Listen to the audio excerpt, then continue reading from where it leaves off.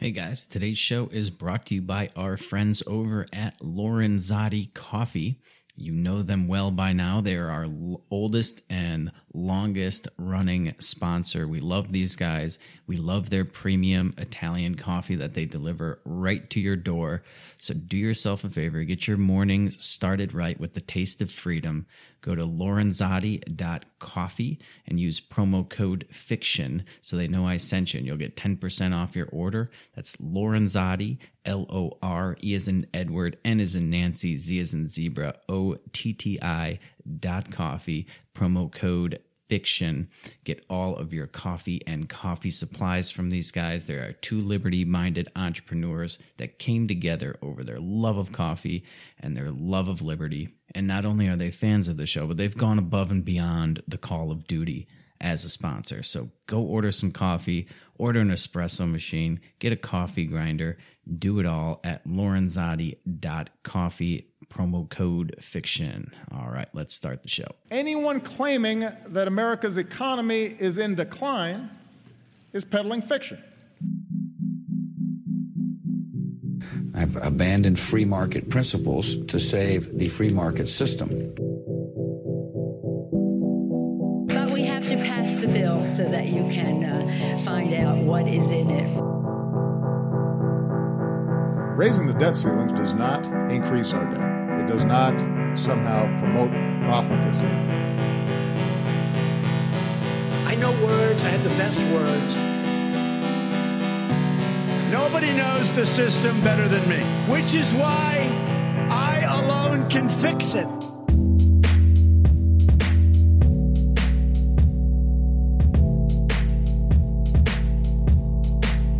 Hello. What's up, everybody? Welcome back to a brand new episode of Peddling Fiction. I, of course, am your host, the voice and soul of so-called fiction, Johnny Profita. Hope everyone's doing well today. For those of you not familiar with the show, all you new listeners out there, we talk about politics, current events, and economics, always from a libertarian point of view.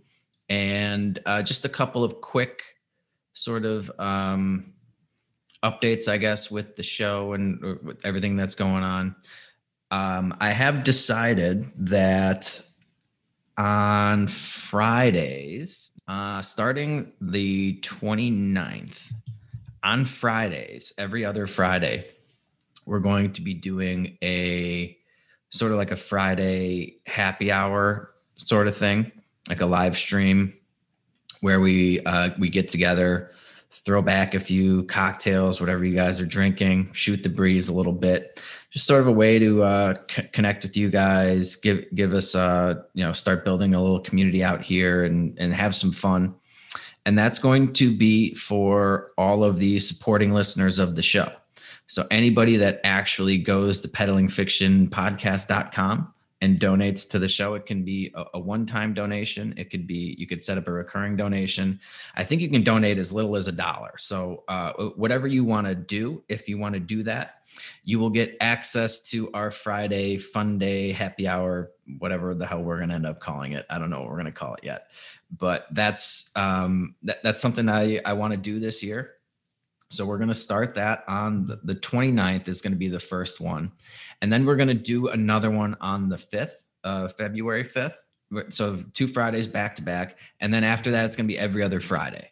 So the first month or so the January 29th through February, I'm also going to open it up to anybody that donated to the Kiara Fund to help my friend's daughter out here a few months ago. So I know I promised you guys something as a reward for that. And that's what I've decided to come up with. And hopefully that's something that interests you. I'm always open to other ideas as well as a reward for that. It doesn't have to be just a one-time thing for all the Kiara donators, because I really appreciated everybody's contributions to that. But this will be, I think, sort of a fun ongoing thing that we can do. And I don't know, I'm looking forward to it. So that's going to be every other Friday starting February 5th. But we're also going to do an introductory one on January 29th. And let's see, is there anything else? We do have a couple of interviews coming up that we have scheduled for one's in February, and then I think one's going to be later on in the year. But today I do have a very special guest lined up who I'm going to be talking to here in a minute. And he is the only person that I'm aware of that is bringing lawsuits to the state of Arizona. He's challenging, I think he's challenged all kinds of things. We'll get into it. But most recently, he's challenged the mask mandates. And he's, well, I guess I don't want to spoil anything, so we'll get into it. But I think you guys are really going to enjoy this. He seems like a really interesting guy, a really interesting story, and just very relevant and important to everything that's going on today. So he's definitely one of the most litigious people I've encountered, but litigious in a good way. He's not bringing like frivolous bullshit lawsuits to people to try to shake him down for money. He's going after the government for all of their infringements on our constitutional rights. So without further ado, all right. So Joseph, welcome to the show. What's going on? Well, a lot, but I'm managing it. Thanks for having me on. Appreciate it. Hey, my pleasure. Yeah, we were chatting a little before we started recording, and it sounds like you're a very busy, litigious guy. I am a very busy, very litigious guy. Yeah, that's a fact. So why don't you break down how this all got started and what you've been up to the last couple of months? Well, it all got started March 20th of 2020 when I lost my job. I was a chef, and the restaurant was subject to a business closure order by the city of Flagstaff. So the city of Flagstaff and the mayor of Flagstaff, what I felt was an unlawful and unconstitutional business closure, which was depriving me of income. And I raised Fifth Amendment taking claims. I raised 14th Amendment substantive due process claims. And I filed that in Coconino County Superior Court. And a couple days later, the governor issued a stay-at-home order. So I amended that complaint to add the governor. And then I added a whole bunch of additional claims for, essentially detention without cause. 42 U.S.C. Section 1983, which is the federal civil rights law that allows you to sue government officials for civil rights violations. That case was removed by the defendants to federal court. After that, I filed for a preliminary injunction on the stay-at-home order. We had a hearing on that in front of Judge Snow. He's the chief judge of the U.S. District Court for the District of Arizona. Ultimately, the injunction was denied. And so there was only, I want to say, 5 days left of the stay-at-home order. So I went ahead and just dismissed the complaint voluntarily because I felt it was pointless to proceed. I would have been moot after that. So, I'm watching months go by. I'm watching all of this COVID-19, what I would just call strictly authoritarianism. I think that's the only word for it. Yeah.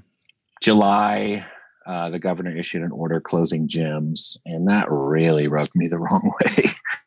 So, after that, I sort of realized this was not going to be going away. This was going to be probably a long-term thing where they're just imposing these unlawful orders and mandates at will without any legislative action, essentially ruling by fiat.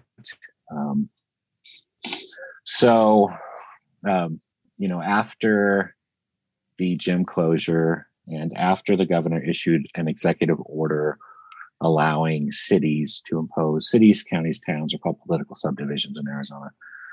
After he imposed this order allowing political subdivisions to impose mask requirements, I started really just diving into court cases,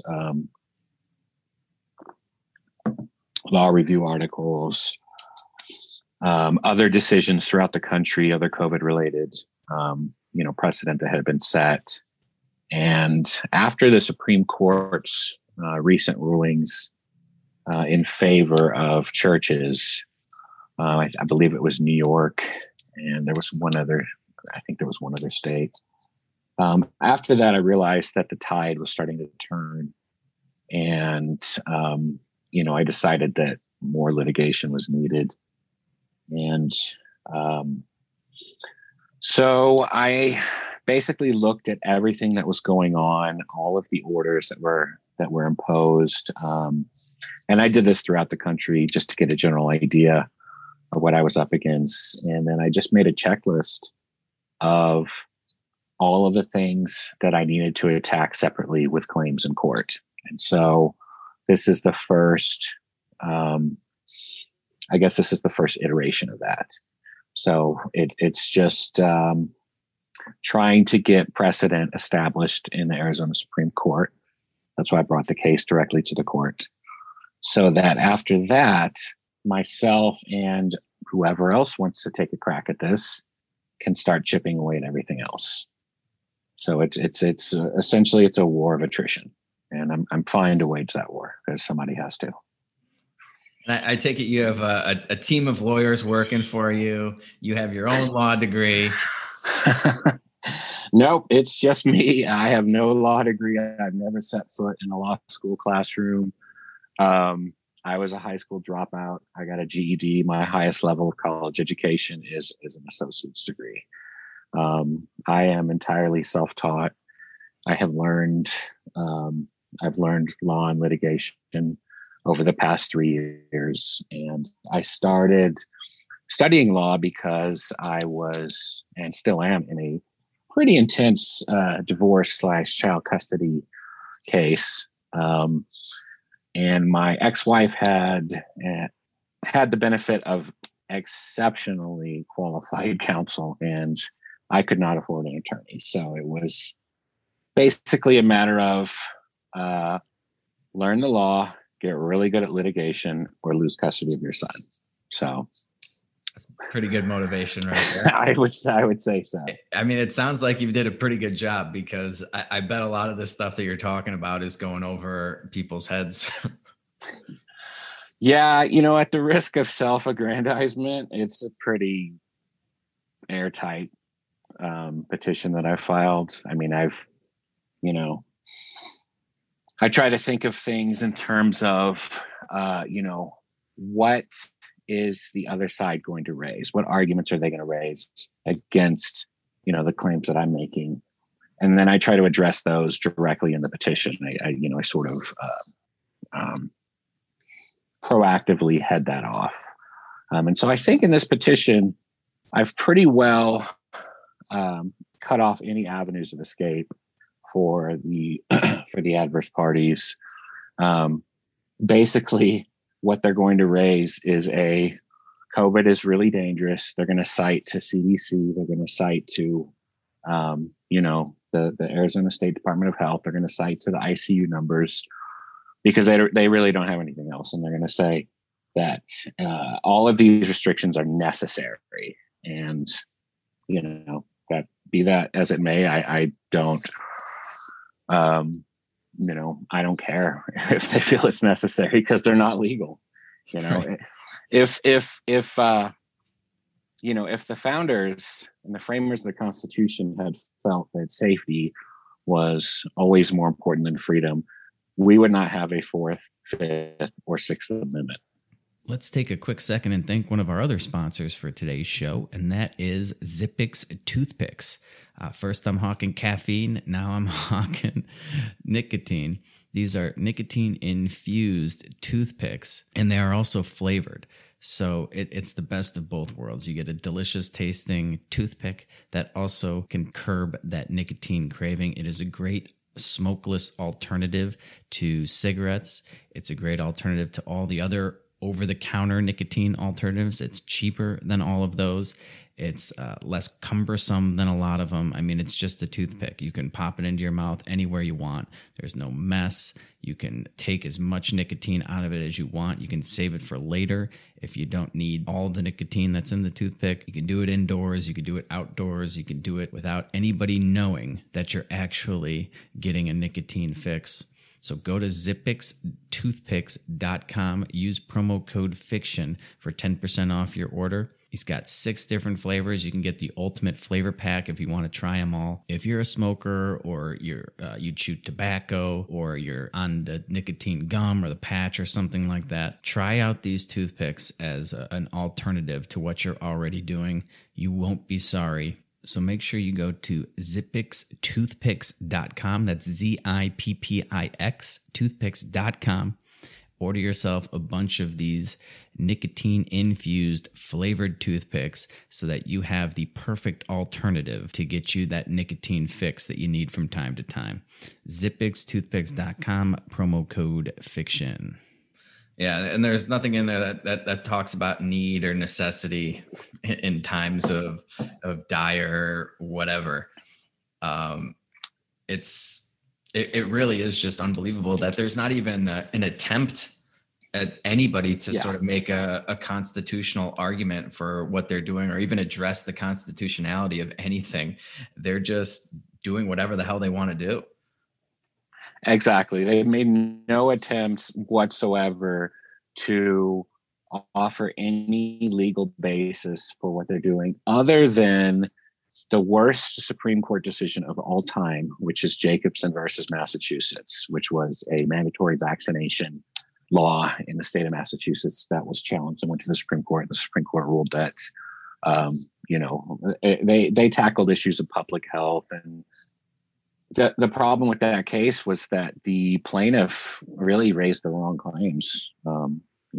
He raised some pretty paper thin claims, and I don't know if he was self-represented or if he even had an attorney, but that case has been repeatedly cited last year for the reasons for doing all of these things. It's just, well, Jacobson v. Mass says that we can do whatever we want for a public health emergency, and it's just, aside from the fact that was just a bad case, there's been so many different precedential cases after that directly challenge the authority the Supreme Court said that the states have. I mean, there I don't even think strict scrutiny was established yet in 1905. I think that came later. But anyway, there's a huge number of cases after that, and Jacobson v. Mass needs to go away. And if that's something that I have to work on myself, I'll work on it myself, because that case needs to go. And do you have like a GoFundMe campaign going on or something? How are you funding all this litigation? It's self-funded. I have put up a GoFundMe. I don't really expect much to come out of it because, everybody's broke right now, and everybody's broke right now because of the exact thing that I'm fighting. So it's kind of a catch-22, but I do have a GoFundMe up. If people want to donate, that would be great. If not, I understand, we're all struggling right now, but, this is it's an understatement to say that this is a tremendous amount of time and effort and exhaustion that goes into this. It's just me, it's just me. And that's what they're counting on. That's why they don't even pretend to even address the Constitution, because they know that they can drag you through all this legal horse shit. They can make it as complicated and complex as possible to try to understand all this stuff. And they can just overwhelm you. They have unlimited bullshit resources that they basically extract from all the rest of us. Yep. It's it is just such a rigged system. And it's like, it's always amazes me that like the court system is one of the things that most statists point to as like, oh, without the government, like who's going to, how are you going to litigate things? What's going to happen if somebody has to go to court? And it's like, this is the system you guys are defending. It is one of the biggest clusterfucks I've ever seen in my entire life. And they like it that way. I mean, all the incentives line up for that. That's true. That's very, very true. But, at the same time, I, as much as needs to be changed about the court system, and, lawyers and judges will say the same thing over and over that, this is not in any manner an efficient system or really even a just system for a lot of people. But that said, I trust the courts. I mean, the courts right now are all we have left. And, you gotta sometimes wage your battles on the enemy's turf. And that's exactly what this is. But, if the option is surrender or, bring the fight to them, then you bring the fight to them. And the only way to do that is through the courts. And so it takes dedication to, even as a team of lawyers to fight and win cases like this, because they have, the government has a huge incentive in taking away your freedoms. I mean, it's the bottom line is that freedoms interfere with the government's ability to expeditiously do whatever it wants. And so if they can whittle away at these freedoms, then it makes it much easier for them to pass all of these things and say, well, this is for the greater good, so it doesn't matter. And it's like, I'm sorry, that's not how it works here. It doesn't work that way here. Or it shouldn't work that way here. Yeah. How many times have you been to court so far? In my life, or just over COVID stuff? Just over COVID stuff. I have had 3 hearings. I had the first hearing on the preliminary injunction. No, it was 2 hearings. So I have a first hearing on a preliminary injunction when the case was still in Superior Court. That was the stay-at-home order case. But that hearing was calendared. I had not yet served all of the defendants. And so that hearing was reset. It was basically, the judge waiting for the defendants to get on the phone, and because all the hearings were telephonic. And she got on the phone and asked if I had served the defendants. And I said no. I was still trying to, because COVID had just started. So it was like, how am I going to serve people when all the offices are closed? And so it took a lot of detective work to even be able to serve them. And so after I served them, they removed the case to federal court. And so the only hearing I had was on May 8th, and that was on the motion for preliminary injunction against the stay-at-home order. And that was denied. So those were the only 2 hearings I've had related to COVID. I've had a million family court hearings. So I know how. I've had evidentiary hearings. I've gone to trial. So, I mean, I know how to litigate. I'm not at all averse to litigate. I like it, to be honest. No, I don't get flustered in a hearing. I don't, it's just, I've done this so many times before with my son on the line, which is so much more important to me than this. So it's like, this is really sort of nothing in terms of my level of nervousness or intimidation or whatever. Hearings on this is like, okay, I hope I win, but if I don't, whatever, I'll just regroup. It's not like if I lose custody of my son. So I had a lot more on the line before. And so these hearings are really not a big deal to me. Yeah. Well, I'm glad that you're pretty well versed in this sort of stuff. I'm picturing if I had to go to court over something like this, it looked like something from my cousin Vinny. Yeah, the problem with being a fake lawyer, being a self-taught fake lawyer, is that you really can't learn courtroom procedure by reading or even by watching YouTube videos. I mean, you can sort of, but it's like every case is different. And so, for how you argue at hearings, it's a lot of just doing it and learning from your mistakes, because you can write superb motions and you can write, you can write superbly. And if you can't argue at a hearing, none of your writing, none of your research, none of it matters, because you're just going to get blown out the doors. And what sort of treatment do you get from the courtroom when you're representing yourself? Well, it's been, I want to say it's been mixed. But I would say overall, I get exceptionally deferential treatment from the judges that I've been,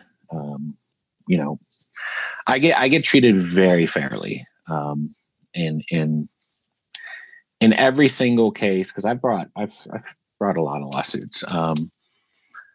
I find overwhelmingly that the judges are more than willing to offer reasonable accommodations to me as a self-represented litigant. And, I believe that is a function of the way that I write and the way that I present arguments. If you bring a good, well-pleaded, well-supported case, petition or complaint to court, I feel like most judges are going to see that you are, as a pro se, are going to see that you are really trying, that you have really given it your best, and that you deserve fair treatment. And not only fair treatment, you deserve a little bit extra, which is what the judges are allowed to do. Judges are allowed to offer reasonable accommodations to self-represented litigants. That's well within their discretion to do so. And that doesn't mean that you enter rulings that aren't fair. It just means that, maybe this claim wasn't pleaded exactly correctly, but the judges can liberally construe pro se pleadings. And so, I get on the witness stand, and it's direct testimony. I don't, some judges will require, and this is just insane, some judges will require self-represented litigants to actually ask themselves questions and then answer the questions. And it's like, are you kidding me? There's nothing, a reasonable accommodation for a self-represented litigant under direct testimony is just to allow them to testify in a narrative, because the judge is capable of noting and sustaining objections. The judge is capable of sustaining their own objections and striking as needed. And that's one of the accommodations that should be afforded to pro se litigants. So, if I'm on the witness stand and I start going off on a tangent about something that's not related, something that lacks foundation, something that assumes facts, not in evidence, there's no need for the attorney to object to that, because the judge is essentially listening to that testimony and noting and sustaining his or her own objections or motions to strike. So there's no need, there's no need for a question and answer format.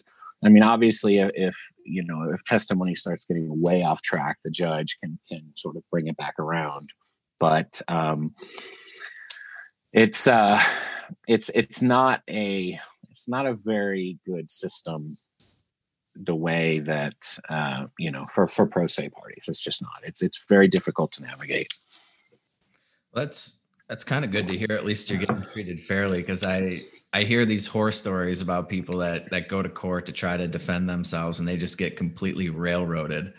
Let's take a quick break for a minute and talk about one of our other sponsors for today's show, and that is the Lucky Guy Bakery, serving up some of the best brownies you'll ever have in your life, delivered right to your door. I have tasted almost every single one of these, and I was pleasantly surprised at the quality of ingredients and just perfect balance between sweet and saltiness. They're not overly sweet. They're just very chocolatey and delicious. They have a bunch of different flavor options. You can get the classic brownie. They got a vegan, They have a gluten-free. They have a peanut butter bonanza that people go crazy for. Check them out at theluckyguybakery.com. Order yourself a customized gift basket or order some for that special loved one you got coming up around February. Was it February 13th? Is that Valentine's Day?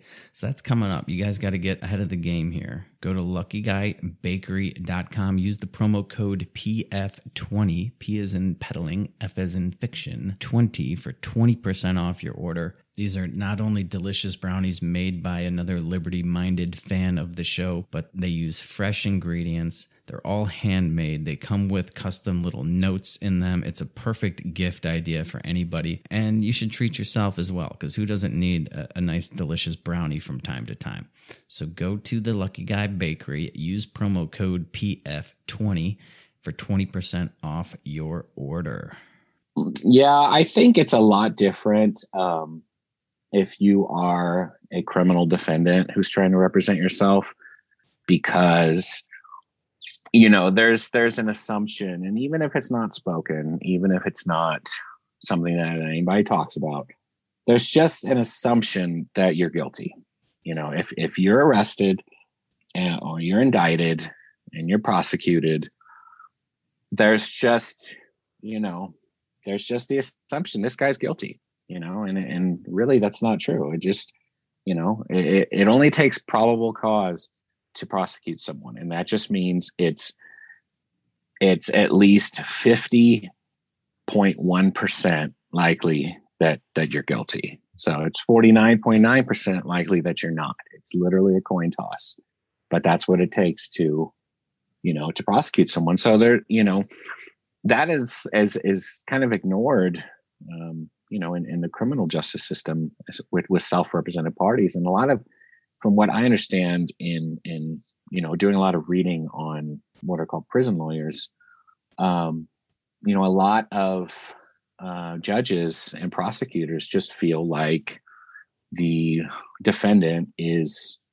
thinks that they're smarter than everyone else, thinks that, you know, that they take it as an ego insult. It's like, well, you're just some scumbag criminal. How dare you enter our domain and use our words and our language and our rules? You know, you are sullying our system. And it's like, come on, let's face it. A lot of public defenders are fairly useless, and it's not because they're bad lawyers. It's because they've got 1,000 clients, and they've maybe spent 5 minutes with you discussing your case before the hearing. It's like you're not going to get adequate representation that way. So, you know, if you are capable of representing yourself, then you should be given some deferential treatment by the courts and by the prosecutors. That said, like I said, in the civil cases I've been involved in, with one exception, judges have been exceptionally fair to me, and exceptionally encouraging. You know, they will say, Mr. McGee, this is a very well written motion, et cetera, et cetera. You know, they will give me credit where credit's due, and I don't need to hear that. You know, it doesn't make or break me, but it's nice to hear. You know, it's an acknowledgement that they see that I'm trying. You know, that I'm really trying my very best, because every motion, every petition, everything that I do, I really give it my very best. And yeah, I'll have some spelling mistakes, and yeah, I'll have some words that are not underlined properly. And it's like, I don't have a team of paralegals looking over my work, you know, making sure that it's ready. How long does it take to put together some of these motions? This petition, I started working on the morning of January 1st. I started completely from scratch, and I did all of the research and all of the writing and filed it by mail on January 6th. So that's how long it took me.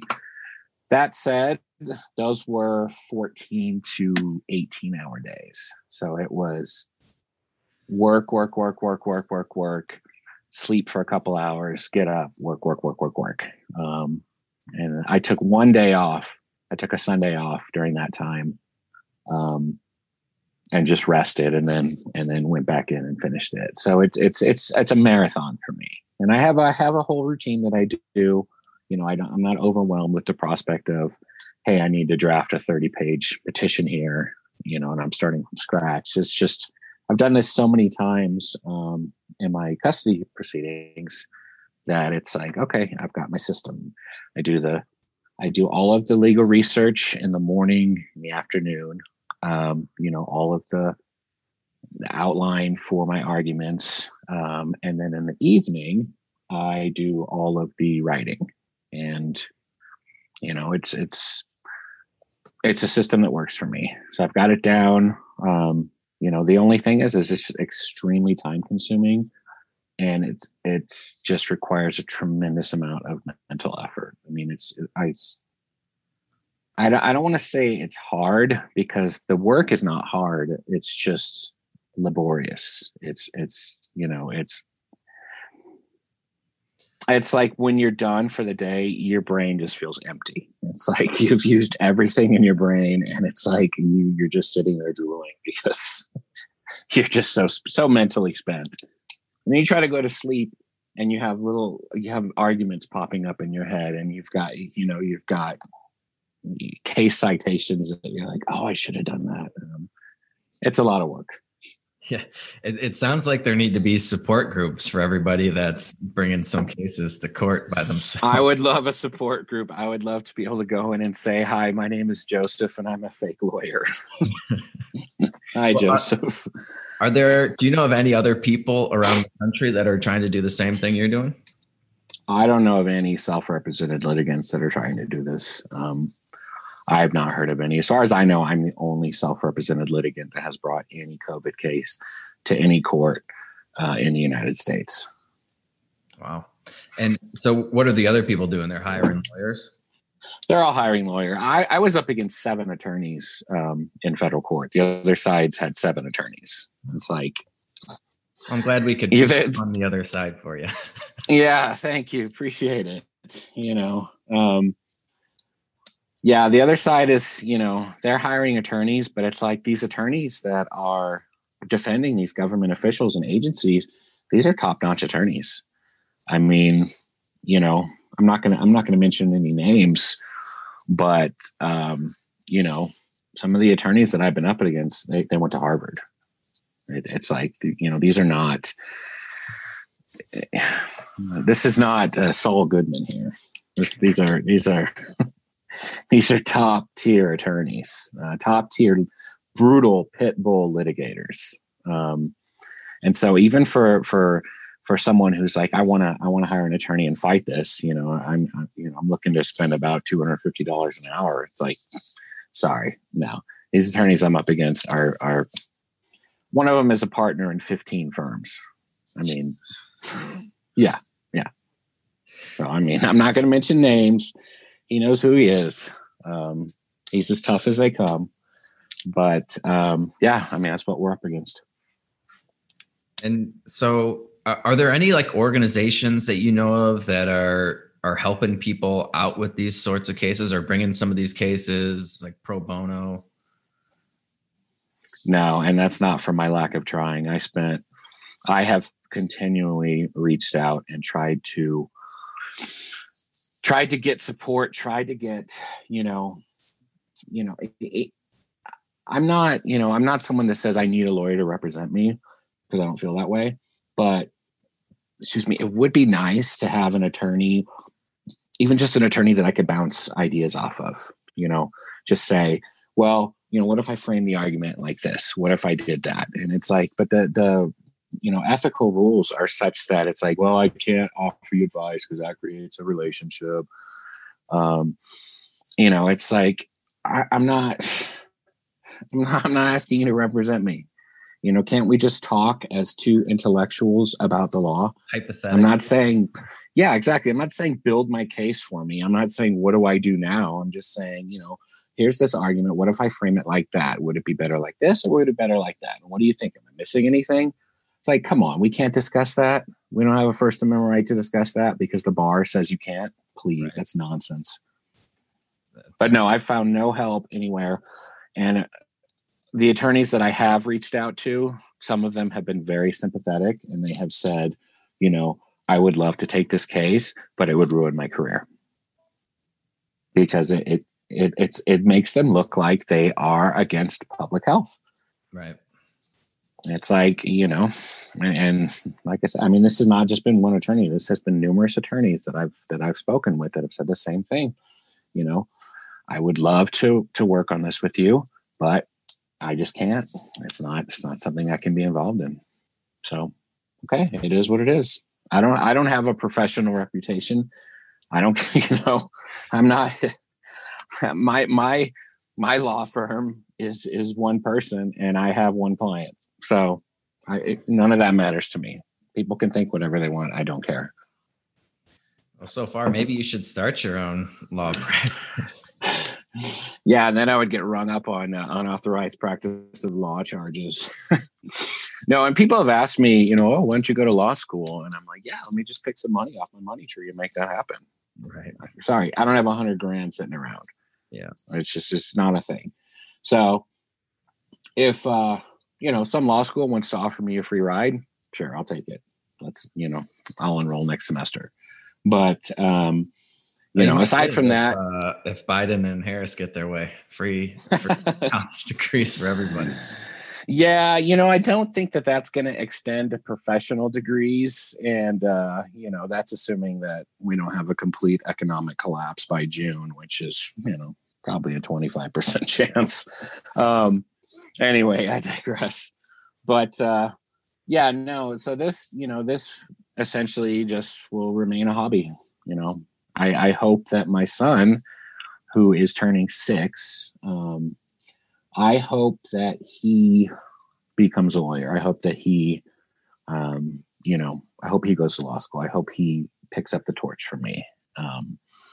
That's my hope for him. Obviously, he can do whatever he wants, whatever makes him happy. But, that would fulfill me in terms of my fake lawyering. If my son became an attorney, that would be great. But as it remains, this is literally a hobby. And it sounds kind of flippant to say that. I know a lot of attorneys will be like, law practice is not a hobby. But what else are you going to call it? I'm not being paid for it.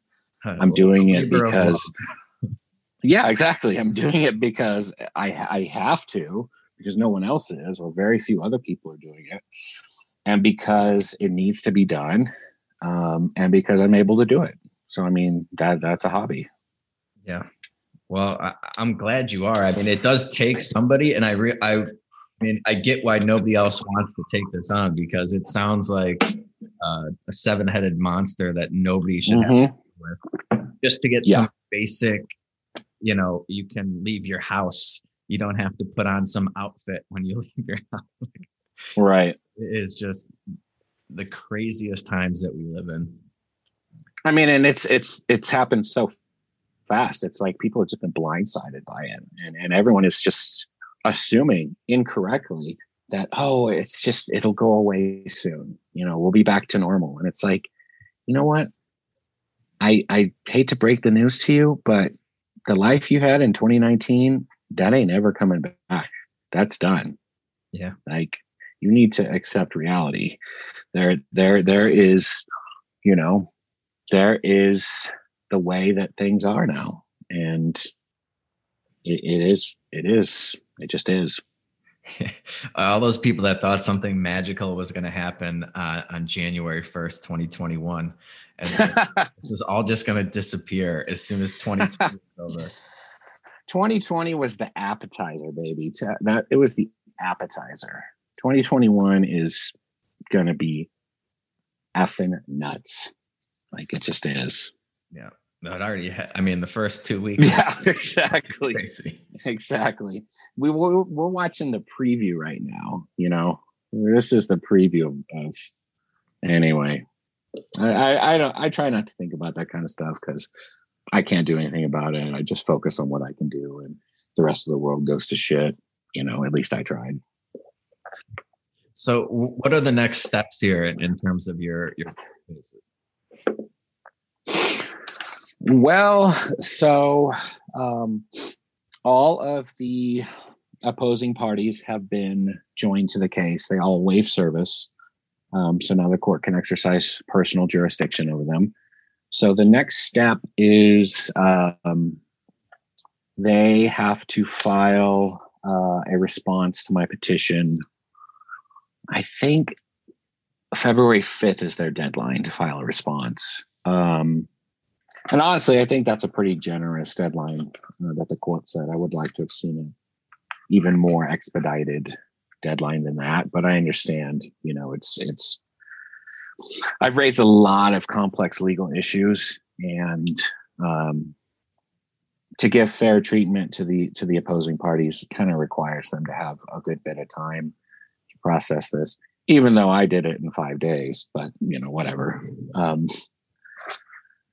So the next step is they will file their response, and I have 7 days after they file their response to file a reply, and then most likely the Supreme Court will set a hearing on the petition, response, and reply. And basically the hearing. So when you file the way that I filed, it's what's called under Arizona law a petition for an original petition for special action.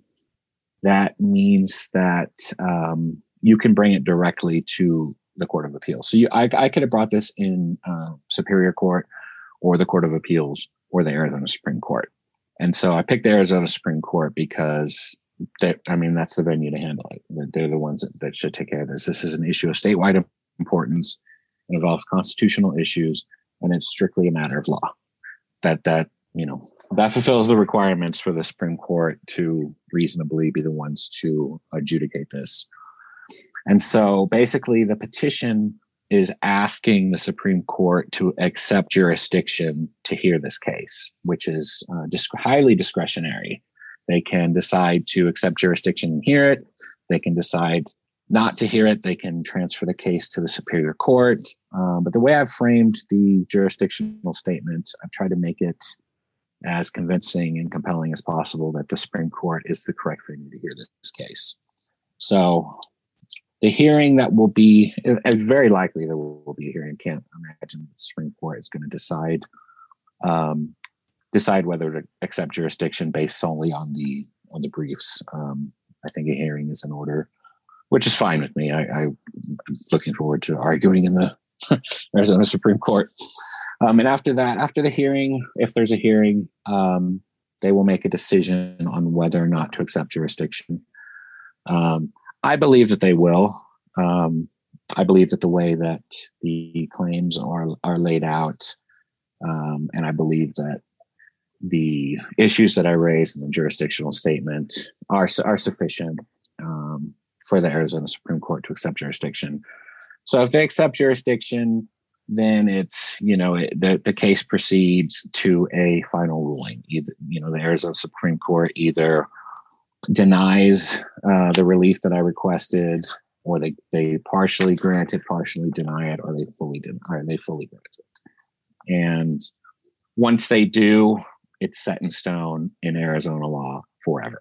So that's why I don't want to mess around with appeals. I don't want any appeals. I just want to take it to the top. Let's have a final decision. And then myself and whoever else can start again at the ground floor and work on the next set of claims based on that precedent.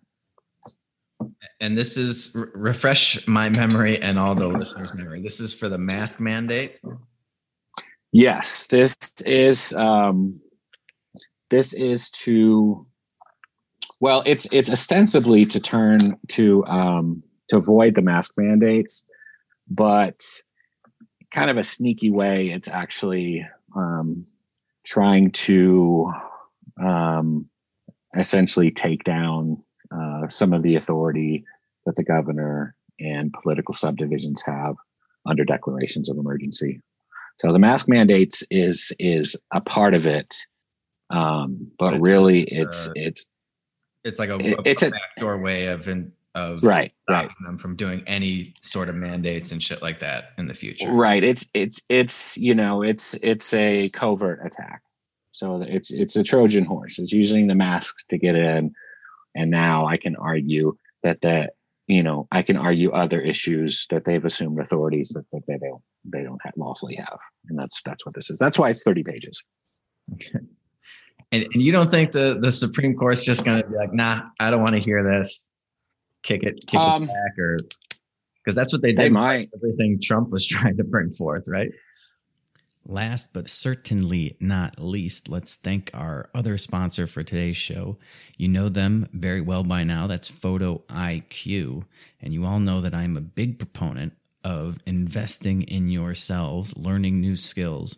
And one skill that everybody thinks they really have, but very few actually do, is a good eye for photography and the ability to take a good picture. And if you're doing anything today's day and age, any sort of business, online or otherwise, you're going to need good pictures. Photo IQ offers one of the most extensive and unique online photography classes that you can take. It's going to be more in-depth than just about anything short of a serious college degree in photography, and far less expensive. And you can do it from the comfort of your own home, especially now that most of us are locked down here in the United States. This is a perfect way for you to gain another skill to help you start that side business, make a little cash on the side. Maybe you've been laid off because of COVID. Well, the world still needs plenty of photographers. You could become one if you go to photoiq.co and you use the promo code FICTION. You'll get 20% off of any class, all the classes that he offers. Do that now. You don't have to take the classes right away. You can take them at your own pace. He'll help you build a portfolio. He offers a money-back guarantee. You have nothing to lose here. Go to photoiq.co and use promo code FICTION for 20% off your order. He bumped it up from 10 to 20 because of how much he believes in this product and how much he wants to share this skill with other liberty-minded people like yourselves. So make sure you check him out at photoiq.co, promo code FICTION. Yeah. I'm saying you're a better lawyer than Trump's team of lawyers. I'm saying I have a better case. All right. It's not about who's a better lawyer. It's about,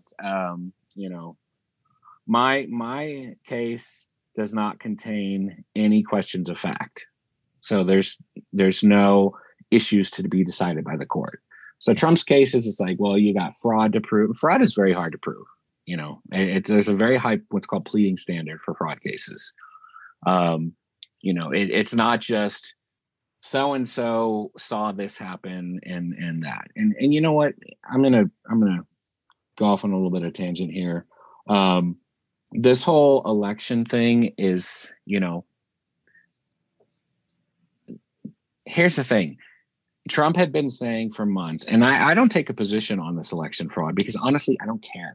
It's not something that I really care about. And I just don't. I don't expect the American political system to ever benefit me. So I really don't care who's in charge. I've not benefited from really anything for most of my life. My tax dollars are basically wasted. And that's just something I accept. I don't expect anything from government because they've never given me anything worthwhile. So that said, I'm not a member of any political party. If I had to pick one, I'd pick Libertarian because I agree with most of their stuff. But I'm just not very political. It's kind of a waste of time. You're not going to make any difference. The corruption is set in stone, and the corruption is both parties, everyone, everywhere. So that said, Trump had been saying for months that, there's going to be election fraud, this and that. And it's like, well, dude, why didn't you have court orders in place before this? You could have gone to court, had court orders in place requiring specific protocols be followed, right? Nothing. He was no proactivity, completely reactive, waited till after the election, and then raised all these claims. And it's like, I'm sorry, you're not going to, I know that Trump is a businessman and he's used to bullying people in meetings or whatever, I don't really care. You're not going to do that with the courts. The courts are not going to say, well, Trump wants us to hear this case, so we have to. That's not how it works. Not the judges you've picked. That's not how the courts work. I don't have really any faith in American government except in the courts. And, I just, it is what it is. So that's my election tangent. But no, I have a much better case than Trump did because I don't have any factual allegations. It's all of these things happened There's no disputing that they happened. And in a special action case, anyway, there can only be questions of law. There can be no questions of fact. So, because questions of fact, right, require a trial, and questions of law do not require a trial. It's just, was this act legal or was it not? Yeah. Is there any like news coverage of you and what's going on with these cases? I had news coverage. I had national news coverage. I was in U.S. News. I was on WCBS back in May for the federal court hearing. But no, there's been nothing right now. And I've tagged a bunch of news organizations in tweets about my lawsuit. But honestly, I'm not reaching out to mainstream media or alternative media or any media to try to get publicity. I'm just doing basically grassroots Twitter, podcasts like these, to get the word out to people in an unbiased manner, because if I do an interview with the Washington Post about this mask lawsuit, it's going to be framed as if I'm a reckless idiot and, I'm a wannabe lawyer and I don't know what I'm doing. So would I do the interview? Sure. Because I really don't care how I'm perceived. It doesn't affect the outcome of my case. Every media organization in the country could say this guy's a dangerous lunatic and he's trying to kill people because he doesn't want governments to require masks. I literally don't care. Like the only opinion I care about is what the Supreme Court, what their opinion is. I don't care. Write up stuff about me, whatever. So that's why I'm just like, whatever, media, I don't care. Like we'll do this in a grassroots Twitter podcast. It'd be nice to know that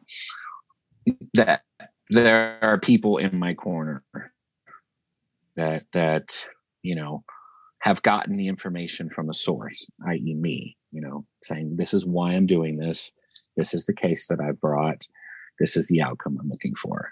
It's not he thinks COVID is harmless, blah, blah, blah. None of that is relevant here. The relevant issue is, what does the law say? Because government officials have to follow the law. This is not optional. This is not something they can say, well, you think times are different. Well, then get the legislature involved. Have them change the laws. Until they do, you have to follow the law. There's no exceptions just because you're the governor or a mayor. It doesn't work that way. You're not the king. It's well put. Very well put. Thank you. What's you said you had a GoFundMe. How do people contribute to that? Because I think you might find some support in our listeners here. Well, I'm not counting on it because, like I said, everybody's broke. Let me see if I can pull that up on my laptop. 1 second. Yeah, I had this GoFundMe last time for my suit against lockdowns, and I got some contributions. I was actually surprised that people actually contributed. But it was very helpful because my laptop actually broke. It completely fried, halfway through the process. And I was not working. I'd lost my job, and there were huge issues with the unemployment system. I had no money. I had not paid rent. I'm working on this federal case, and now my laptop's gone kaput. And were it not for the donations from the GoFundMe, that case would have been done. It would have been dead in its tracks. I would not have been able to do anything else. I couldn't go to the library and work on their computers because libraries were closed. It was like, it's like, I'm not going to handle this case. That's not, and plus, hearing had it not been for the GoFundMe donations. I bought a used laptop, and you saved my case. Okay, so the GoFundMe link is GoFundMe.com/F/AZ mask-lawsuit, or if you Google GoFundMe Joseph Magee, MCGHEE, it's the first one that pops up. But I have a little narrative on why I'm doing this and et cetera. I put the goal at 25,000 just because they make you put a goal. So I figure, if I can raise 25,000, I can hire an attorney. I can hire an excellent attorney, which is ideally what I would do, because it's really rolling the dice here, bringing this to the Supreme Court as a self-represented litigant, because if they accept jurisdiction and they issue a ruling on this, this is it. This is final. There's no appeal. There's no, damn, I argued that wrong. Can I have a second chance? Nope, it's done. So, you gotta roll the dice though. You gotta take risks, fortune favors the bold. There you go.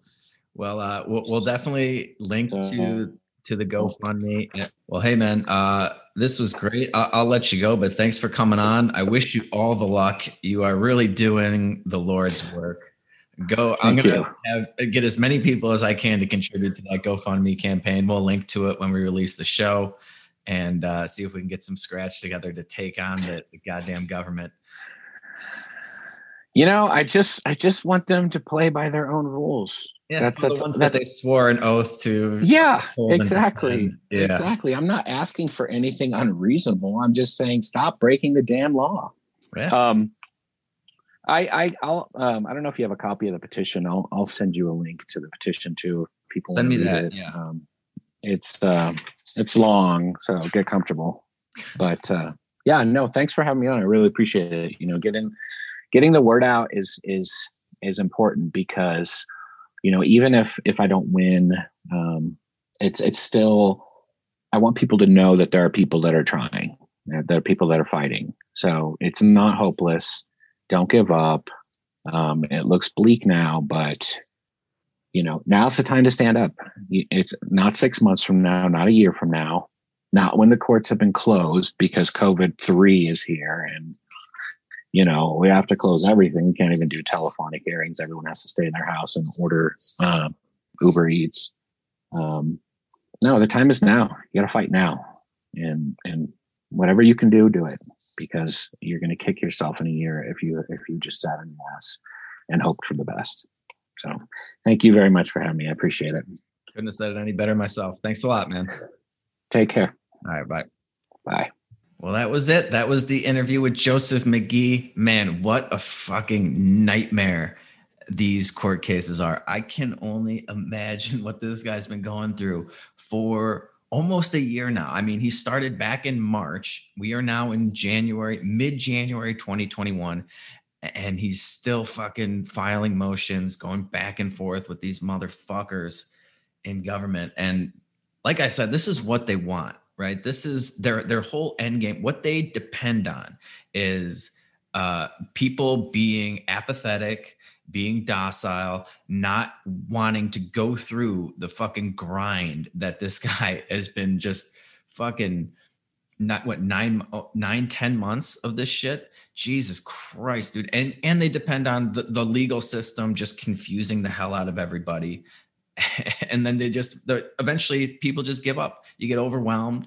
Who's got time for this? If he didn't get laid off, I don't know who can put in a 14-hour day on top of their regular 9-to-5 job. That's like physically fucking impossible if you're actually going to sleep.